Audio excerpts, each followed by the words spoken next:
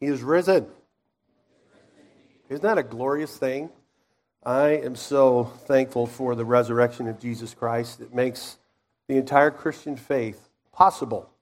I want to add my word of welcome to that of Pastor Brian and Pastor Ben. And if you're here visiting for the first time, I'm so thankful the Lord brought you our way. And trust as you're with us today that the Lord's word would minister to you. Well, as you can tell, my voice is a little under the weather today. So they have the mic pumped up pretty high. I'm going to try to keep as low as I can up here.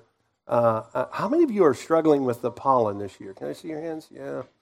It's just it really got me. And Friday night, I came to the Friday night gathering that we had. By the way, it was phenomenal. And I promised myself I wouldn't talk. And that didn't happen. I broke that promise about 10 minutes in. And so it kind of set me back a little bit for this morning. But I'm so thankful that we can be together. And if you'll bear with my voice, I think what we're going to see together this morning out of the Word of God will be beneficial to all of us. We're here today to celebrate the most important event in the history of the universe. I mean, it really is. It's the most important event. It's the singular moment in which everything you and I believe and embrace hangs. It's the resurrection of Jesus Christ. And as you and I gather here this morning to celebrate that event, we believe that it is a historical reality.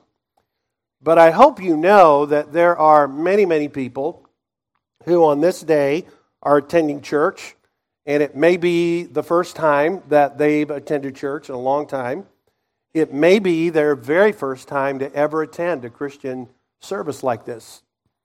And all across the country today, there are people that are gathered around the Word of God like we're doing this morning to try to put some understanding in their mind and in their heart as they sit there and process everything we've been singing and everything we've been praying and everything we've been reading and trying to process all of that in a meaningful way. How in the world can a dead person really rise again? Think about how unbelievable that really is. One of the things that God has helped you to do, and we know this from the Scripture, God enlivened your heart, Ephesians chapter 2.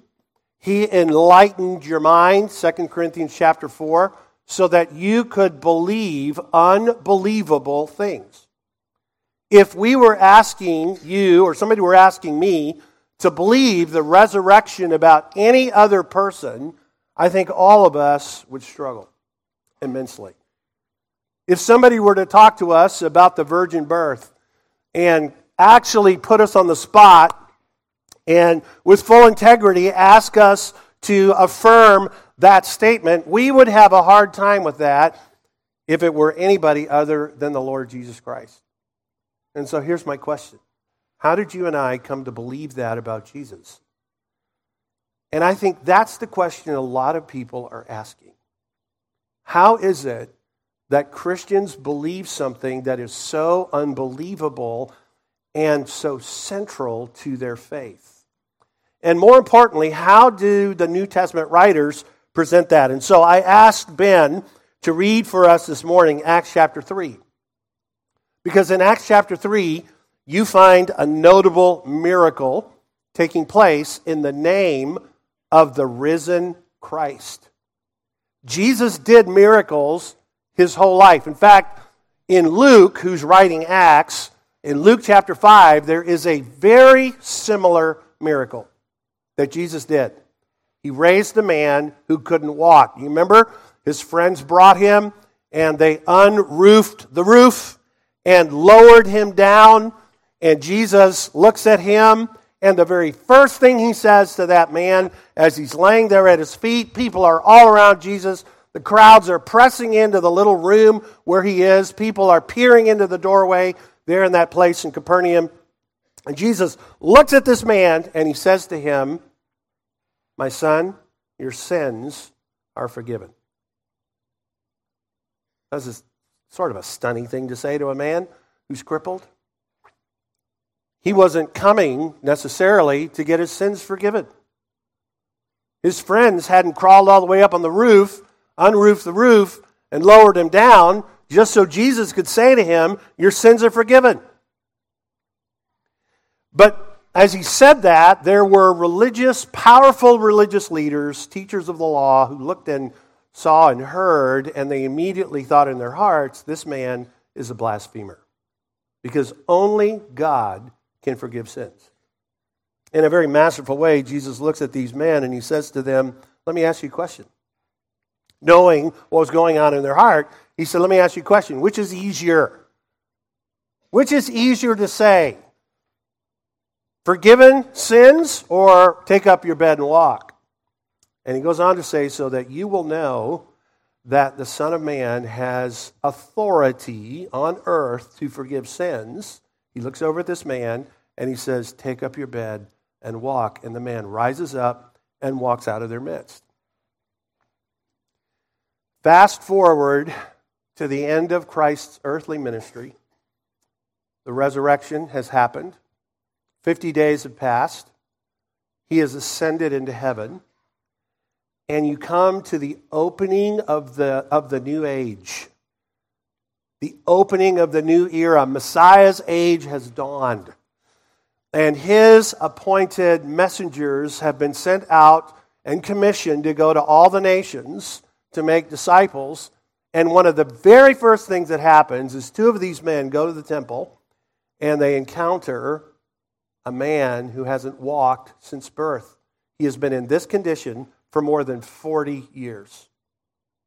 And they raise him up from his paralysis. And then Peter preaches the message that we read in chapter 3, verse 11, going all the way down to the end of that chapter. And basically, the heart of the message is this. We did not do anything to raise this man up from his bed. If you think it was us, if you think it was our authority, or if you think it was our sort of piety in the first century, people who were extremely holy were believed to be very close to God and could do things that ordinary people could not do. And Peter, sensing that maybe some people were thinking that, said, no, it wasn't because of our authority and it wasn't because of our piety. We raised this man in somebody else's name. And the name that we raised him up from that bed, that name is Jesus, and you know that name well. You know that name well because of what you just did. And so as you continue reading, you come down to the very end of the chapter, verse 26. God, having raised up his servant, sent him to you first to bless each of you by turning every one of you from your wickedness. So we have this notable miracle. What was the response to this miracle? We'll look at chapter 4. As they were speaking to the people, the priests and the captain of the temple and the Sadducees, so you've got every branch of the religious organization in Jerusalem represented here. The captain of the temple was actually the second in command under the high priest. Oftentimes, that individual will be the next high priest. And so they're all there, and they are, verse 2, greatly annoyed, which is Greek for they were ticked, because they were teaching the people and proclaiming in Jesus the resurrection from the dead. And so they arrested them and put them in custody until the next day, for it was already evening.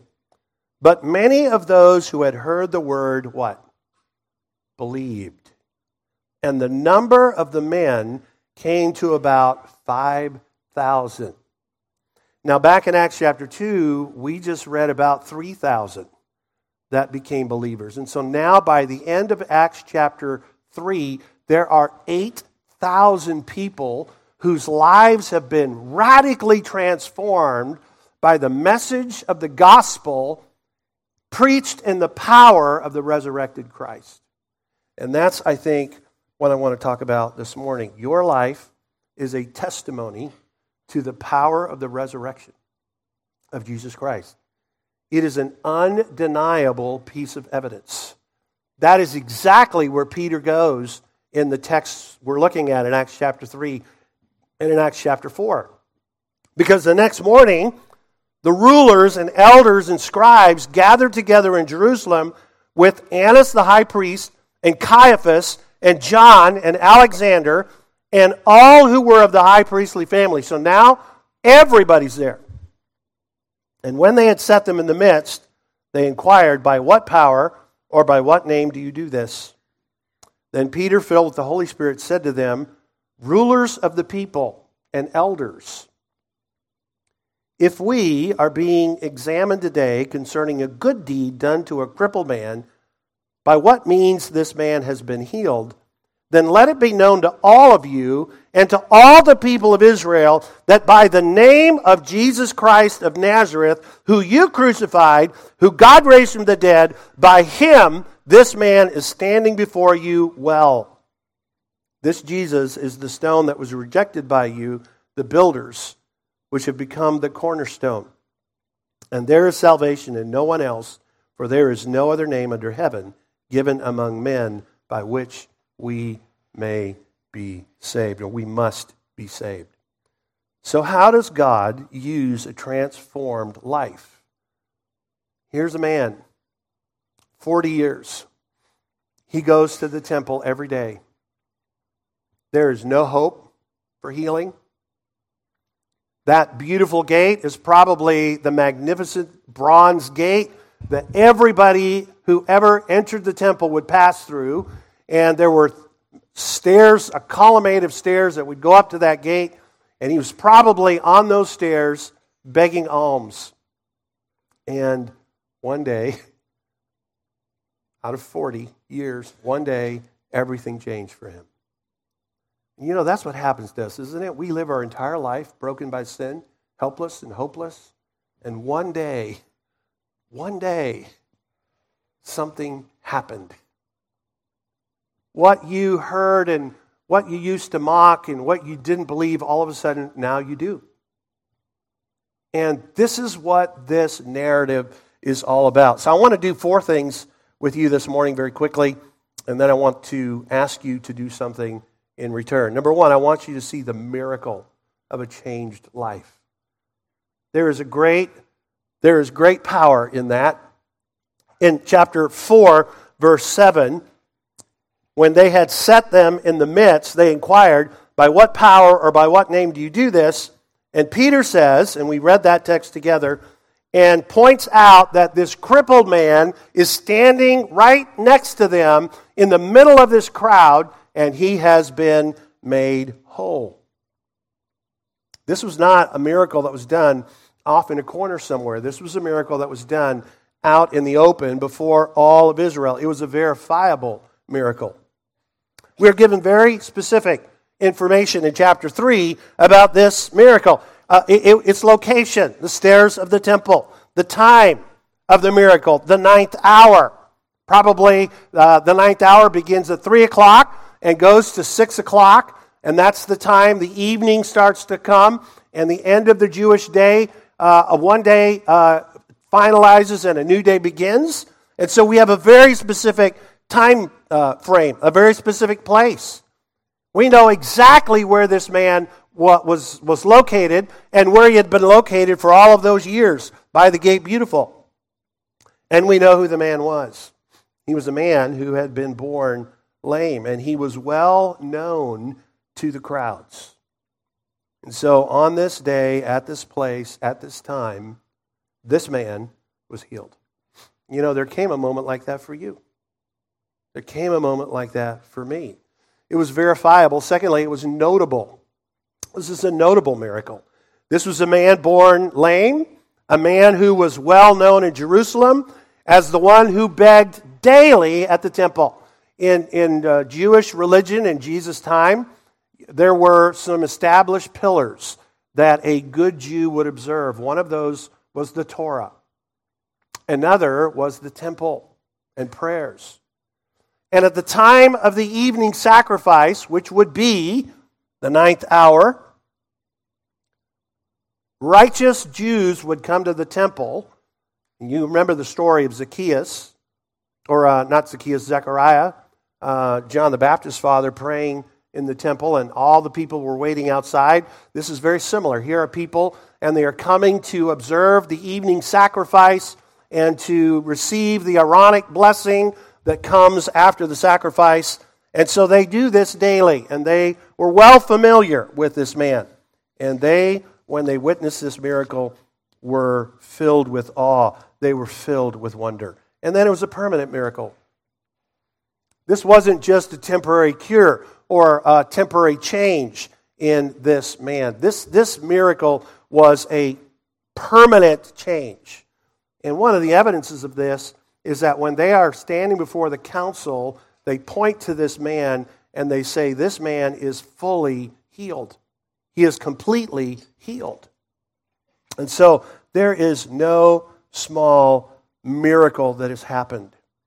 And it all has been done in the name of someone who God raised from the dead.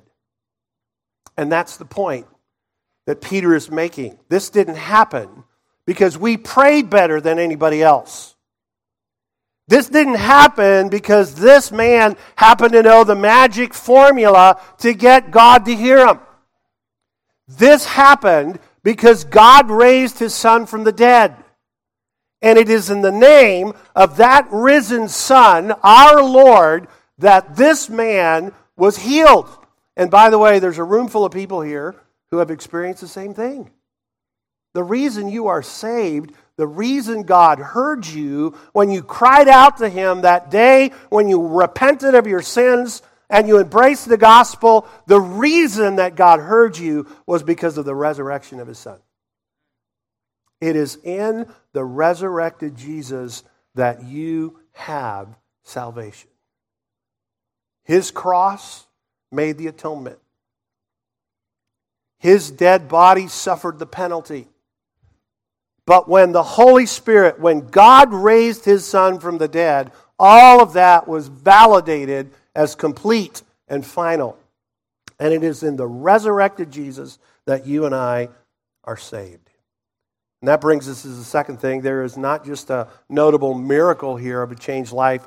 There is the manifestation that took place in that life. So what happened when this man was healed? Well, if you go back to chapter 3 and look at the miracle itself, you'll see a number of things that are pointed out. There is a new physical change in the man, and that's very obvious. He is doing something that he couldn't do before, right? And what he's doing now that he couldn't before is he's walking and he's leaping. In verse 8, and leaping up, he stood and he began to walk, entering the temple with them, walking and leaping and praising God. You say, what is that leaping bit? Well, it's the only time that Luke ever uses this term. It's a very, very unusual term. It's the word you would use if you were out in the woods and you saw a deer bounding across a meadow or leaping into a wood. That's the idea. And the only other time it's used in the Scripture is in the book of Isaiah. And in Isaiah chapter 35, Isaiah talking about when the Messianic age would come, when Messiah would arrive, the eyes of the blind will be opened. This is Isaiah 35:5. The ears of the deaf unstopped, and the lame shall leap like a deer, and the tongue of the mute sing for joy. And so what do you see here? You see a man who is doing something he could never have done before. And what Luke wants you to connect is that what he is doing is something that Isaiah talked about. This isn't just that he's walking. Through this man and this miracle and these terms that Luke is using, he's wanting to help you understand that the resurrected Jesus, the ascended Jesus, has not stopped working now that he's gone back to heaven. He's still at work, and he's at work through his apostles, he's at work through his people, and he's at work through his church. And this man had a new physical status, but he also had a new spiritual access. Leviticus chapter 20, verses 17 through 20, prohibited a man with any kind of physical deformity from entering into the temple. And so this man could come all the way up to the gate, but he could go no further. His entire life, he had been watching people enter a place that was his because he was a Jew, but he had no right to enter. And the next thing you know, he is with the apostles and he is walking and he is bounding into that temple. There is new spiritual access and there is a new emotional condition. There is joyful praise. I mean, the idea here is there is this exuberant joy that is just pouring out of this man because he cannot believe what has just happened to him. I mean, can you imagine, and I know it's hard for us to imagine this, but can you imagine not being able to walk for 40 years? And then all of a sudden you meet somebody and he says one thing to you, and the next thing you know, you can do what you've never been able to do before. What would be coming out of your mouth? What would be leaking out of your eyes? I mean, there is this unbridled joy. And so that brings me to this application for you and me. Do we feel that way when the resurrected Jesus looked at us and he said, "Rise up and walk. Your sins are forgiven"? Do we have that same joy? Do we have that same exuberance coming out of our life? Personally, I think that got as much attention as him walking. It was not just a new physical status and a new spiritual access and new emotion, joyful praise, but there was a new relational commitment. He clung, verse 11 of chapter 3, he clung to Peter and John. He was continually with Peter and John, even when they go to prison, and the next day when they're carried in front of the Sanhedrin and all the religious leaders, this man is there. Personal transformation, spiritual life, joyful praise, and continual commitment, clinging to the people of God, marked this man. Now let me ask you, do these things mark us? I mean, you have experienced no small miracle. You remember when Jesus asked in Luke chapter 5, which is harder? To say to this man, "Your sins are forgiven," or to say to this man, "Rise up and walk"? If you understand theologically what he's asking, which of those two answers is the harder one? Which is more difficult to say to this man who's crippled, whose friends have lowered him down? "Your sins are forgiven," or "Take up your bed and walk"? I didn't ask you which was easier to prove. If I were asking you which is easier to prove, it's this one. But if I'm asking you which is harder, it's this one. Because the only way that this man's sins are going to be forgiven is for the man who is uttering those words to go to a cross and pay a penalty. And now there is this miracle that is connecting those two ideas.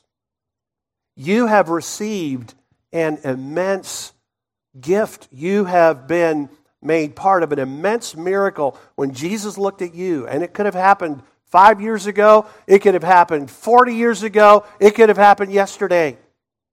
Some of you were experienced this incredible miracle of new life when you were 4 or 5 in your home. Others of you when you were 18. Some of you more recently. But you all got the same miracle. We all received and experienced the same thing when Jesus said to us, "Your sins are forgiven." Do we feel this way? The resurrection of Jesus Christ is intended to bring deep emotion in our heart. It's not just a theological truth to be affirmed. It is a reality that makes our reality, our sins being forgiven, possible. And so that brings me to the third thing. What are the means by which a life is changed? When Peter wants the religious leaders in Israel to understand what happened, what does he point to? Well, he points to a historical reality in a man named Jesus who lived and really came from Nazareth. He was born in Bethlehem, but he was raised in Nazareth, and that's where he appeared. And so, basically, these men look at those religious leaders, and we're going to find out later that the religious leaders were confounded by these fishermen from Capernaum. And they say, if you want to know what happened, the first thing we want to point out is there is a historical reality involved here. There is a man named Jesus, and he was from Nazareth, and here is his ministry. He was sinless, and he had a powerful message. His message was, repent, for the kingdom of heaven is at hand. And by the way, not one single religious leader standing there listening to Peter and John that day would have been ignorant of this. They would have heard this. They were the ones who were so offended by the message. And you know what? There are times, perhaps as an unbeliever, when you can look back and you were absolutely offended at the message of salvation. And those of us that are believers would say, well, what is so offensive about the message of a salvation so wonderful as the one we have? Here it is. You have to admit something. You have to admit that you are a sinner. You have to admit that. You say, well, that's not hard to admit. Everybody knows that. Everybody knows that. Just ask your mom. She'll tell you. If you're married, ask your wife. She'll make sure you know you're a sinner. We all actually know this, right? We know this. We even have language in our own vernacular that points out to this. We say things like, nobody is what? Everybody makes mistakes. And so we don't really have a problem when somebody says you're a sinner. I don't get offended by that. You probably don't get offended by that. But what if we asked it this way? Are you a criminal? Now, if I ask you that question, most of you are going to sit back. If I were really serious, you're going to sit back and say, Pastor Sam, I don't even know why you would think that. I am not a criminal. And by the way, that's exactly what sin is. Sin is a crime against God. You want to know what's so offensive about the gospel? What is so offensive about the gospel is that in order to embrace the life it gives, you have to admit that you have committed a crime against God as a sinner. That's a very, very difficult thing for anybody, but especially if you're religious. I mean, think about these religious leaders and Jesus, this carpenter come rabbi from the great metropolis of Nazareth. I mean, how many of you have ever heard of Pelzer, South Carolina? Yeah? Anybody live there? I see 2 hands from Brother Bob. I used to pastor there. Think of Pelzer as the modern-day Nazareth. Can any good thing come out of Pelzer besides the Oldenburgs? I wanted to get you in there, Bob. You know, when you think of Nazareth, it is a town where no great person had ever come except one that everybody forgot about, and his name was Jonah. We've been talking about Jonah on Sunday mornings here. And so here comes this rabbi from Nazareth, and he's got his disciples with him, and they're a bunch of riffraff. They're a bunch of fishermen. And he shows up, and he starts talking to the Pharisees, and then he talks to the Sadducees, and then he talks to the scribes, and he says the same thing to all of them. You need to repent. And that was horrifically offensive. You telling us that we need to repent? Do you not see who we are? Do you not see our robes? Do you not see the scripture that we actually bear on our bodies? Do you not see the fastidiousness by which we hold the law of Moses? And you have the audacity to come and tell us that we need to repent? That's offensive. And you know, when somebody came to you and said, you need to repent, You need to ask God to forgive you. You need to turn away from your sins. It is much harder to do when you are a religious person, because you think that your religion draws you closer to God. Look at all the things that I do. Look at all the times I go to church. Look, I've been baptized. I've got all these other things that are going on. And surely these count with God. And Jesus cuts all the way through that. You go to the temple every day. You offer sacrifices. You pay tithes on everything. You do even the oral Torah of Moses that was handed down for generations. You wear it in your clothing. You wear it on your bodies, but it's not enough. It doesn't count with God. Repent, for the kingdom of heaven is at hand. And I think sometimes we need to be reminded of that. There is no salvation without repentance. There has to come a moment when you repent. Now, repentance may not be the word that comes out of your mouth. I understand that, but there has to be a turning away and a recognition that you are a sinner before God. There is a historical reality, Jesus Christ of Nazareth. Then there is a theological atrocity. Verse 10, let it be known to all of you. Now we're in chapter 4. Let it be known to all of you and to all the people of Israel that by the name of Jesus Christ of Nazareth, here's the atrocity, who you crucified. Every Jewish religious leader 50 days earlier had been a part of this, except one.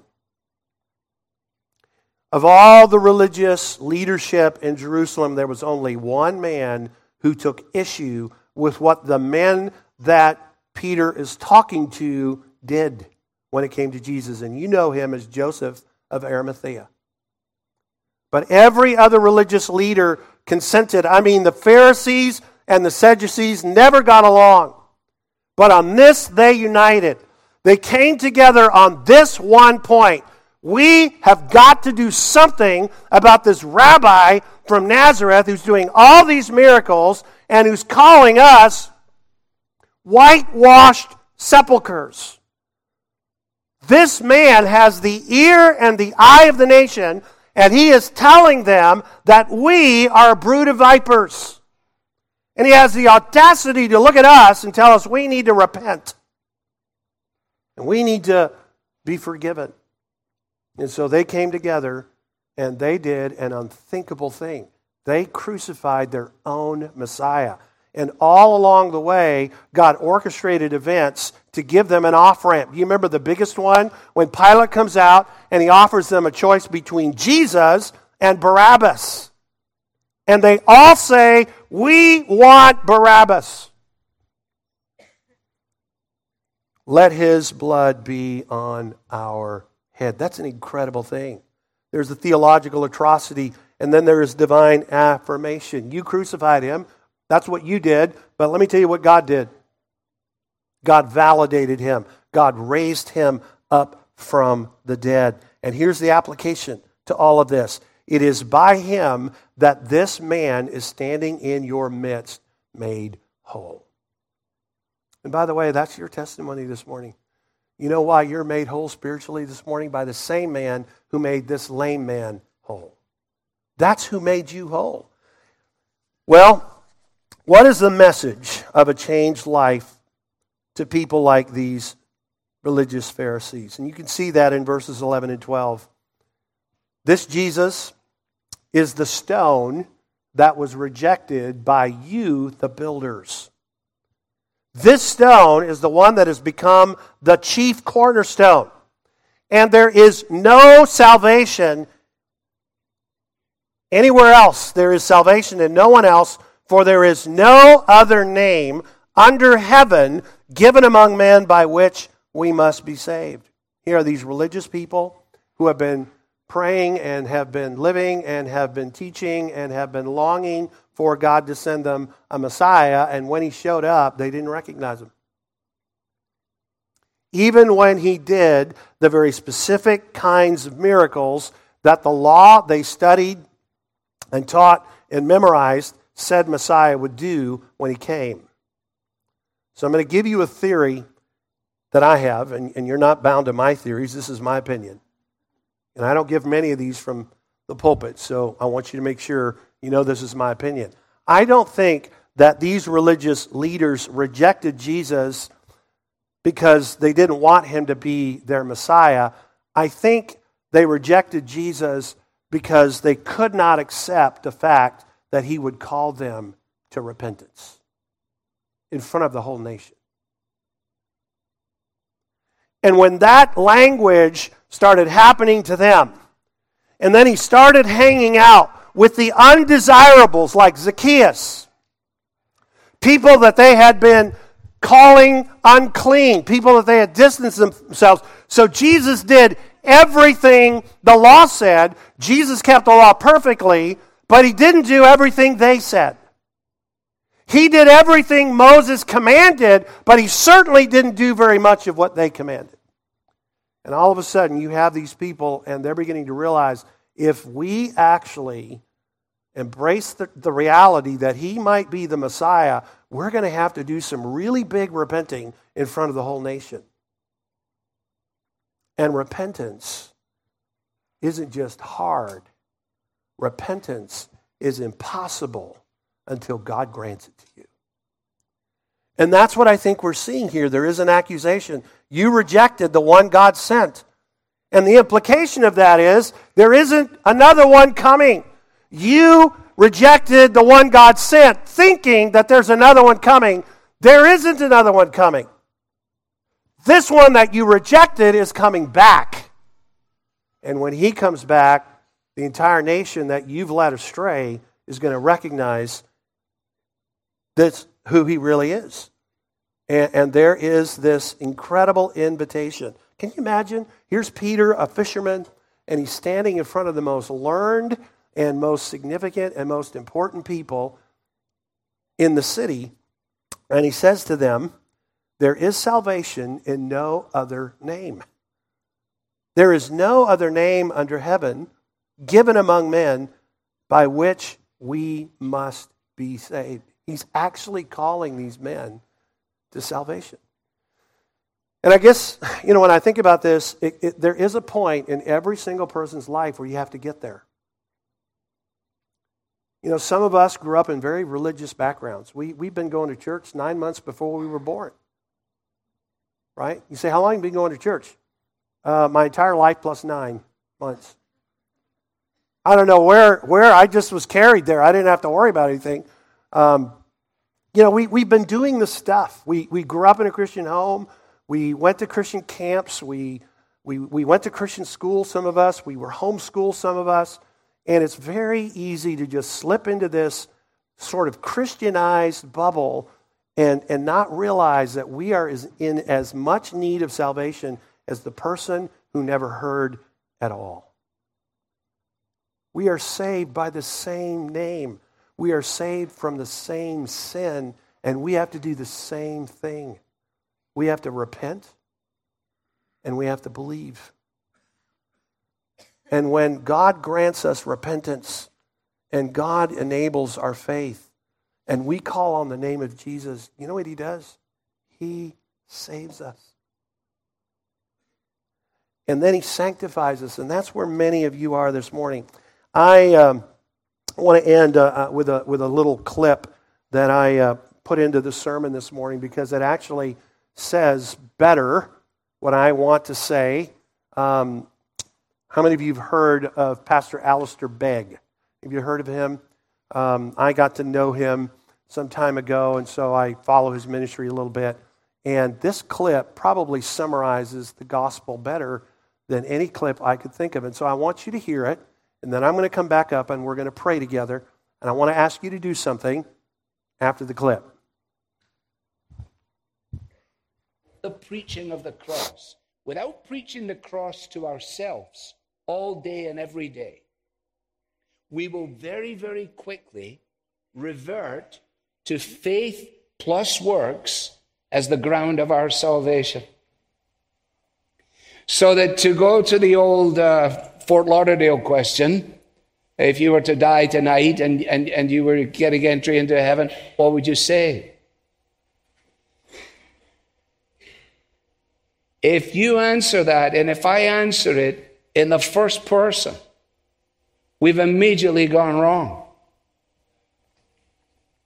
Because I believed, because I have faith, because I am this, because I am continuing. Loved ones, the only proper answer is in the third person, because he. Think about the thief on the cross. And what an immense, I can't wait to find that fellow one day to ask him, how did that shake out for you? Because you were cussing the guy out with your friend. You've never been in a Bible study. You never got baptized. You didn't know a thing about church membership. And yet you made it. You made it. How did you make it? That's what the angel must have said, like, what are you doing here? Well, I don't know. What do you mean you don't know? Well, because I don't know. Well,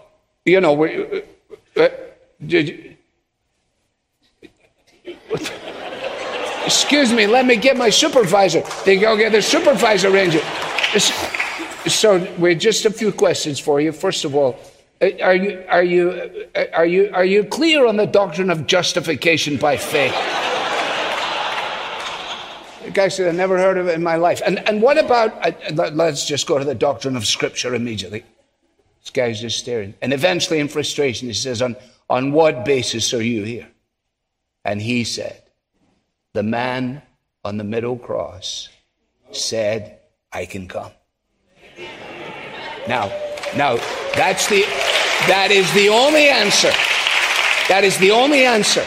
And if I don't preach the gospel to myself all day and every day, then I will find myself beginning to trust myself, trust my experience, which is part of my fallenness as a man. If I take my eyes off the cross, I can then give only lip service to its efficacy, while at the same time living as if my salvation depends upon me. And as soon as you go there, it will lead you either to abject despair or a horrible kind of arrogance. And it is only the cross of Christ that deals both with the dreadful depths of despair and the pretentious arrogance of the pride of man that says, I can figure this out and I'm doing wonderfully well. No, because the sinless Savior died, my sinful soul is counted free, for God the just is satisfied to look on him and pardon me. That's why Luther says most of your Christian life is outside of you, in this sense, that we know that we're not saved by good works. We're not saved as a result of our professions, but we're saved as a result of what Christ has achieved. Let me ask you to bow your heads very quietly this morning as we contemplate the miracle in Acts 3 and 4. And I guess the question I have for you, and you should have for me, is this: have you talked to the man on the middle cross about your sins? That's what the thief did, actually. He looks at the other thief on the cross and he says, we deserve to be here. We know what we've done. We know exactly why we're here. And this is the appropriate penalty for what we've done. We're here appropriately, but this man has committed no sins. And he looked at the man on the middle cross. And in his own words, he said, can I come? Can I come?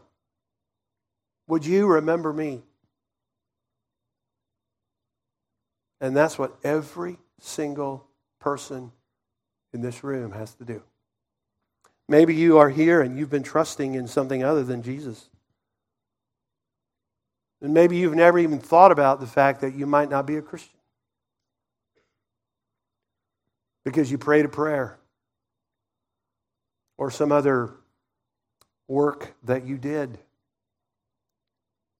And you just never said to the Lord, Lord, I want to come. Would you let me in? I know I'm a sinner. I know I deserve hell. I don't know how to clean this mess up. I don't have the strength in my own power. I've gone to every program there is. I've tried everything. But Lord, if you'll have me, if you will forgive me, and if you will cleanse me, and you will help me, I want to be your disciple. I want to be with you. And when you get to heaven, it's because Jesus said you could come. And so I want to put that to you this morning. Have you had that conversation with Jesus? And if not, I want to give you an opportunity to have that conversation now. In your own heart. Where you just cry out to Jesus on the day that we celebrate His resurrection and you say to Him, thank you for what you did. Thank you for going to that cross. Thank you for taking my place. I deserve to be there with those two thieves. And I'm going to admit it, I deserved that execution because of my crimes against God and against you. My sins are before me. And God, I need you to forgive my sins. I don't have any currency to buy the kind of righteousness that Moses demands. I just need you to give me the righteousness that you earned for me. And I want eternal life. I repent of my sins. I reject my sins. I turn from them. And Lord, I'm going to need your help or I'll go back to them. But this morning I repent and I believe. And I want to be wherever you are for eternity. I want to be there. Heaven is not about the gold streets. It's not about the beautiful cities. It's not about all of the things we often talk about. Heaven is about being with Jesus. And if there's something that you like more about heaven, you haven't quite caught it yet. Would you say to the Lord, Lord, forgive me. Save me. Cleanse me. Help me. Maybe you're here this morning and you did that and you're convinced, your soul bears witness to that you really are a believer. But you would say to the Lord, Lord, I have strayed very far away from these truths. And I need to come back today. You've forgiven me and you've saved me. Would you continue to cleanse me? Would you continue to sanctify me? Would you do that for me today, Lord? God hears the prayers of tired, hurting, sinning people. That's the point of this miracle. What this man could not do in his own strength, no matter how many times he tried, he was able to do when Jesus got involved. And that will happen in my life, and that will happen in yours. Lord, we give you great praise, and we thank you for the glory of the resurrection. But not just for what happened to you, but what happened to us because of that resurrection. Lord, we want to live in the grace of that resurrection. Lord, we want to be transformed by the power of that resurrection. We want our lives to be a living demonstration of the truth of that resurrection. And Lord, we are so grateful that from your cross, you did everything that was necessary so that you could say to us, you will be with me in paradise. And we thank you for that, and we give you praise. In Jesus' name, amen.